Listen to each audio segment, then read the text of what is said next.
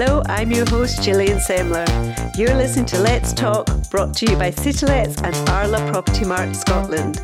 Let's Talk is a dedicated property show for the world of property letting, investment, legislation, personal stories and much more. If you want to get in touch, just reach out. Let's talk at citylets.co.uk. Joining me today is Manager of Persevere Developments Limited, known as PDL, Mark Hastie. Morning, Mark. Good morning, Gillian. Thanks for having me. Thanks for coming on. Now, PDL is a wholly owned subsidiary of Portofleet Housing Association, known as POLHA. So tell us a bit more about POLHA, its mission and how long it's been in operation for. Sure. Well, POLHA is a registered social landlord, or RSL, and charity, and has been providing affordable homes to support the social housing market since 1975. We have about 100 staff members, many of whom have been with the organisation for over and around 10 years, which is testament, I believe, to what a good place to work it is. Yeah. It's a well-known and respected brand in the city, and as far as the mission goes, it's to make a positive impact on people's lives in Leith and the North Edinburgh area by providing affordable homes and services and creating brilliant communities. Yeah, well, POLHA offer a variety of services, so tell us a bit more about these. Sure. Well, aside from POLHA's social housing tenancies, which they provide and build homes for, we now have 3 subsidiary organisations under our wing offering more specialist services. Those include a private rented sector landlord, which is Persevere Developments Limited, offering largely MMR tenancies, and a community initiatives and social enterprise company, Key Community Improvements. And then we've got a multi-trades repairs and maintenance company, which is TB Mackay Energy Services. Okay, so when was PDL created then and why? PDL was created in 2010 to help generate more mid-market rental opportunities in Edinburgh. It's a wholly owned private subsidiary of Portofleet Housing Association, and so it allows greater flexibility in funding and further leasing and development than the parent association's charitable status may otherwise allow. And this means simply we can build more homes faster. So the properties are built to a high level of quality and spec. So what's on offer to those who may otherwise be unable to afford to rent in the PRS open market is a comfortable home in a convenient location with good transport links, which is the important things to many. And as a group, POLHA is passionate about reducing our emissions right down and being totally environmentally friendly wherever we can. So with each new development that's built, we're looking to improve on that, and that's in order to meet or exceed with the government targets in that regard. Obviously, Edinburgh is an ancient city. A lot of the homes naturally may not have good insulation or greener energy use measures or a healthy EPC rating, quality windows and so on. So these new and modern developments are a much needed boost to the city's ailing stock. And it's important as an industry we continue to invest in building new developments whilst older properties in the city sadly teeter towards demolition, or the need for demolition as they age beyond their efficient use.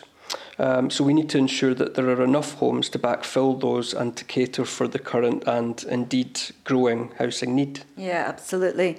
Well, 10% of POLHA's affordable homes, they're for mid-market rent, which is known as MMR, through PDL. So what's PDL's operating model? So Portofleet Housing Association build the properties and PDL then lease them from POLHA in order to rent them out on a mid-market rent basis to those on low to moderate income levels. POLHA then also provides a range of letting agent services to PDL in order to support the management of those properties. PDL does have its own staff and they facilitate the tenancies, applications, referencing, deposit management, tenant communications, complaints, arrears management, and so on and so forth. But it does give our customers a great level of service because they have a familiarity in who they're dealing with.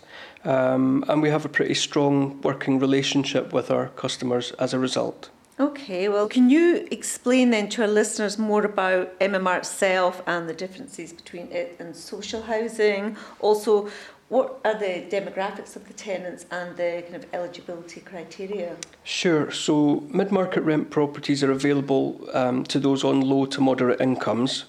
It specifically supports those members of the public where the maximum household income, whatever the composition of the household, be it a single person or a small family, is £45,443 annually. Right. And this is reviewed by local government regularly. And for PDL, the main difference between social housing and MMR used to be that as an applicant you had to be working, and we didn't accept anyone who was in receipt of, for example, benefits or universal credit payments as payment for their rent. They had to evidence an income stream through work. But that's no longer the case. We no longer discriminate based on someone's employment status. They just need to verify their income, whatever that's made up of, that it's enough to enable them to afford living there. Excuse me. And for our properties, that's currently 3 times the annual rent. So we also introduced, just to make the properties more accessible to more people, use of guarantors. So if their income over the year is perhaps a little shy of the minimum required, we would allow them to use a guarantor in support of their application. And it just means that more people can apply, and we're not excluding anybody. And the other main difference, which remains, is that MMR is available on a private residential tenancy basis only, and social housing is a Scottish secure tenancy. So, I mean, it's all housing and affordable housing at the end of the day, but the two have some differences in terms of notice periods and various different clauses within the agreements as well. And you asked about demographics. Yes, Our MMR customers are a fairly diverse mix. Some are self-employed, single professionals, couples, families. There are those in receipt of a pension, those who are no longer working or just between jobs, not currently working. But as I said, it's vital we don't discriminate, and we have an open and fair policy with all applicants, which in turn helps to ease the social housing crisis. Yes. Well, what properties are available? Obviously, just now there's a huge kind of stock supply problem, but what properties are available and where can prospective tenants find them? And also just tell me about the application procedure itself. Sure. Well, currently this morning I had a look online and there didn't seem to be any showing for Edinburgh at the moment, but they do tend to come on and fly off extremely quickly because of the demand. So at Persevere Developments, we've got properties throughout Leith and North Edinburgh at the minute, all currently occupied, and we use CityLets as our advertising tool. You may have heard of them. The Big Bell. Oh, actually, they're really good. I know really who you're talking about. And we've also got an application form on that site so that people can download it really easily.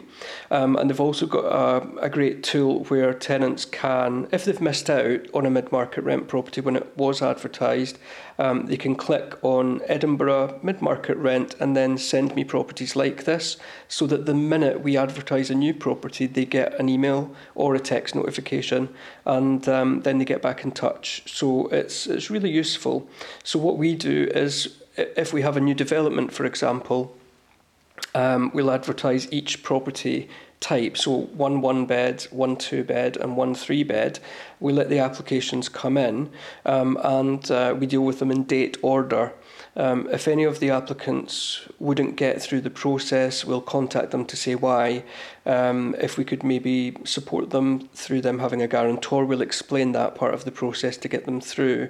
And we only accept applications when a property is live. Otherwise, we would literally be flooded with applications to work through. Mm-hmm. So we do tell people when the property is advertised, do get back in touch, and they can download the application from the CityLets website or our own website. Perfect, ideal. Well, CityLet's latest report for quarter 3 showed Edinburgh's average rents at an all-time high of 1,157 crazy. per month. Yeah. So obviously highlighting the need for more affordable homes than ever before. So how do you manage the unprecedented demand? It's very difficult. I mean, it's something I think that will be with us for a very long time yet. We're simply not building enough affordable homes to keep up with the demand. And I speak, as an industry, it's, enough isn't being done yet. But the PRS open market in Edinburgh has been through a tumultuous time in recent months. We've seen stock levels deplete rapidly. I think it was the end of quarter 2 and during quarter 3 to around about 70% less than what it would normally be at that stage in the year. So all the key player letting agents in the city had a handful of properties available rather than the usual between 50 and 70 for that time of year.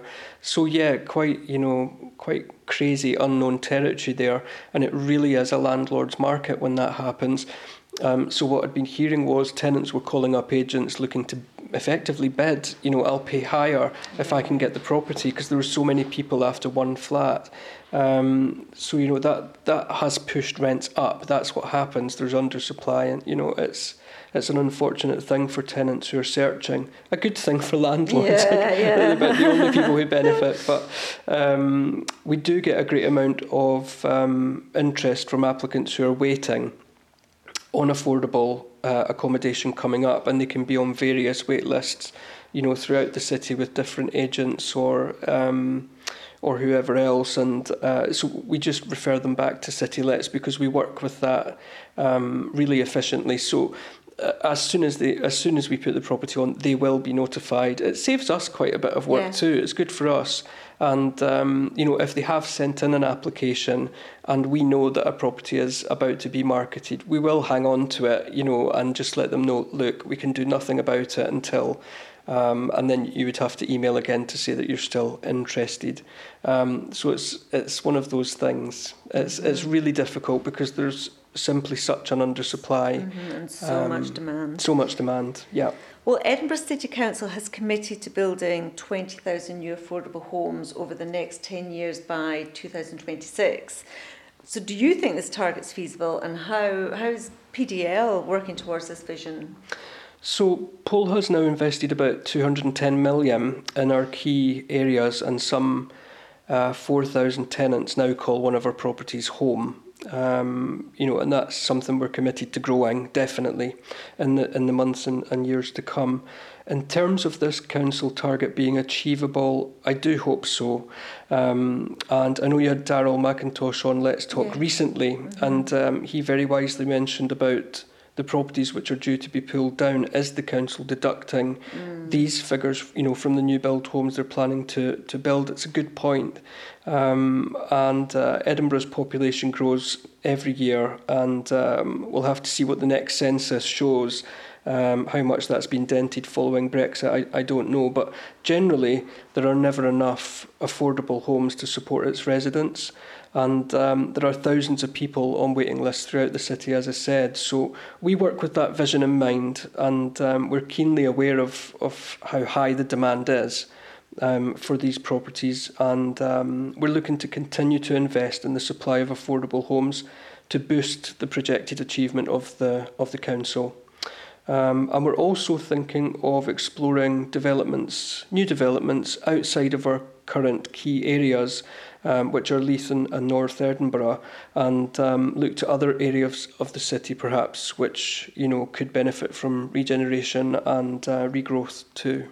Okay, well, given that PDL is a wholly owned private subsidiary of the association, does this allow then for greater flexibility in areas, say, that the parent association's charitable status would otherwise allow? It does indeed, and chiefly in terms of funding and financing. That's one of the main reasons PDL was established, so that we could have greater access to this, to build more affordable homes.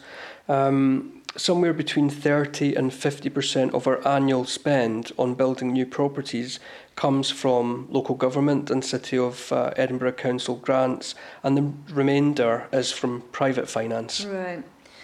Well, Polha, with PDL, saw the opening of the latest development in September down on Edinburgh's waterfront, which is part of obviously the city's large-scale regeneration programme. So can you tell us more about this development and like the key features of these modern homes compared to older ones in the city? Sure. Well, these homes are fantastic. I mean, it's a wonderful community development. The main differences compared to perhaps your run-of-the-mill tenement block in the city are because they're so new, they've all got the double glazing, full gas central heating, well insulated, a healthy EPC rating to save on fuel costs. Some have balconies overlooking the sea and the harbour, built-in wardrobes, big windows letting in lots of light, and masses of storage space. And it's the little things like that mean so much to people, and it can actually make you move house if you haven't got enough storage, can't it? Yeah, because a lot of the old tenements don't. And they don't. You can have Edinburgh presses and things, but there's not really, any big cupboards or what, there really is a storage problem. Skinny often. little things. Yeah, yeah. And the development itself has a sunlit communal garden square where residents can meet. Children can play, and it's private, so no one can enter from outside without the use of a security fob, which is a comfort to the residents. And rather than the flats being reached by a communal stair only, they have open walkways between the entrance doors, which overlook the garden area. And it's just got this really nice sort of community feel to it. It's really quite special. There are 3-bed duplexes all on the ground floor, which are all occupied by families, and then on the upper floors it's a mixture of 1- and 2-bed flats. Some slightly different shapes and sizes than the others, but all generally the same size, with different sort of dimensions. And a lot of them have the sea views, and it's uplifting. So it's a really nice place to stay. A little bit sparse at the moment, but there are plans for that to be developed in the future. The development's part of a much bigger picture, and the Edinburgh Marina Group have plans to further extend onto the waterfront area with a luxury hotel, further accommodation, and shops, bars, restaurants, a doctor's surgery or health centre type thing. And it's really going to become a brilliant, vibrant community. It's taking shape. There's a few schools down there, isn't there? Yeah, there are. I mean, there are a few schools to choose from there, but who knows? Maybe, further schools, maybe another thing in the pipeline. Okay, well, what other developments then do PDL have to offer for MMR, and what new developments are in the pipeline? So right now we've got 13 locations, which are all let on a mid-market rent basis currently, some 362 properties. Next year, scheduled to complete are a further 2 developments, and that's given us 58 properties to the market, taking the total MMR stock to 15 locations and 420 properties. And the following year, a new development currently still in build at Granton Harbour, it's actually adjacent to the one that we've just filled, will bring a further 130 mid-market rent properties to market. So we're very excited about that, and our total mid-market rent stock then will be 550. So it's a decent percentage of our total stock, and there are other developments in play which will complete in subsequent years, and of course as a group we're looking to invest wherever we can further and to provide mid-market rents and affordable accommodation. And it is an exciting time for us as an organisation. It is such a rewarding role that we have, being part of an organisation that provides this, and much needed accommodation in this way. Indeed. So mid-market rent properties like these being developed in the thousands over the coming years between Polha and other providers offers tenants a comfortable home, using low or zero emission heating systems, eventually, well insulated, saving their money, improving carbon footprint, and most importantly, it's a property that they can actually afford to live in a brilliant location, in a wonderful city, and that's what we're looking to keep providing as we grow.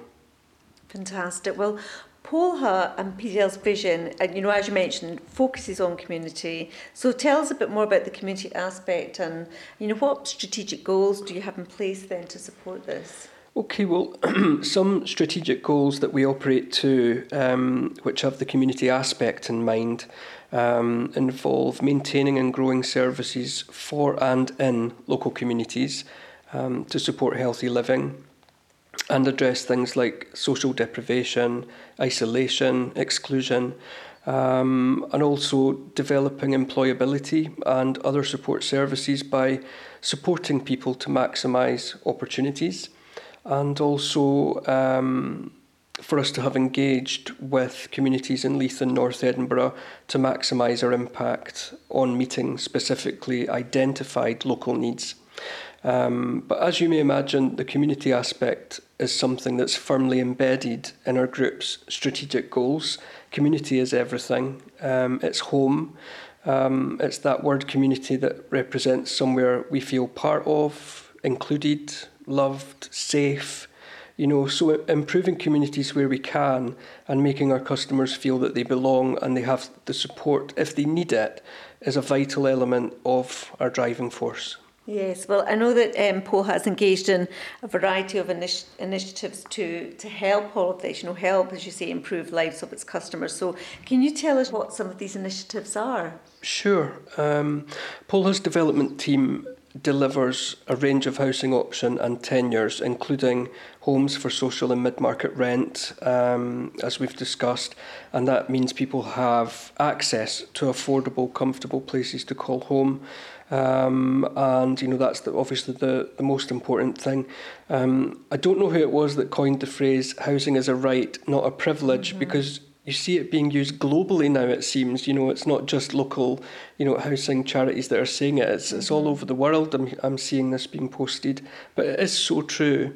Yeah. And in addition to building new homes and improving the landscape of Leith and North Edinburgh, we're also committed to the long-term investment in our local community. So everything from local community groups, and that could be things like allotments, gardening, arranging meetings with other neighbours, and establishing good relationships that way, to back to work skills, interview techniques, assistance with CVs, job applications, and so on.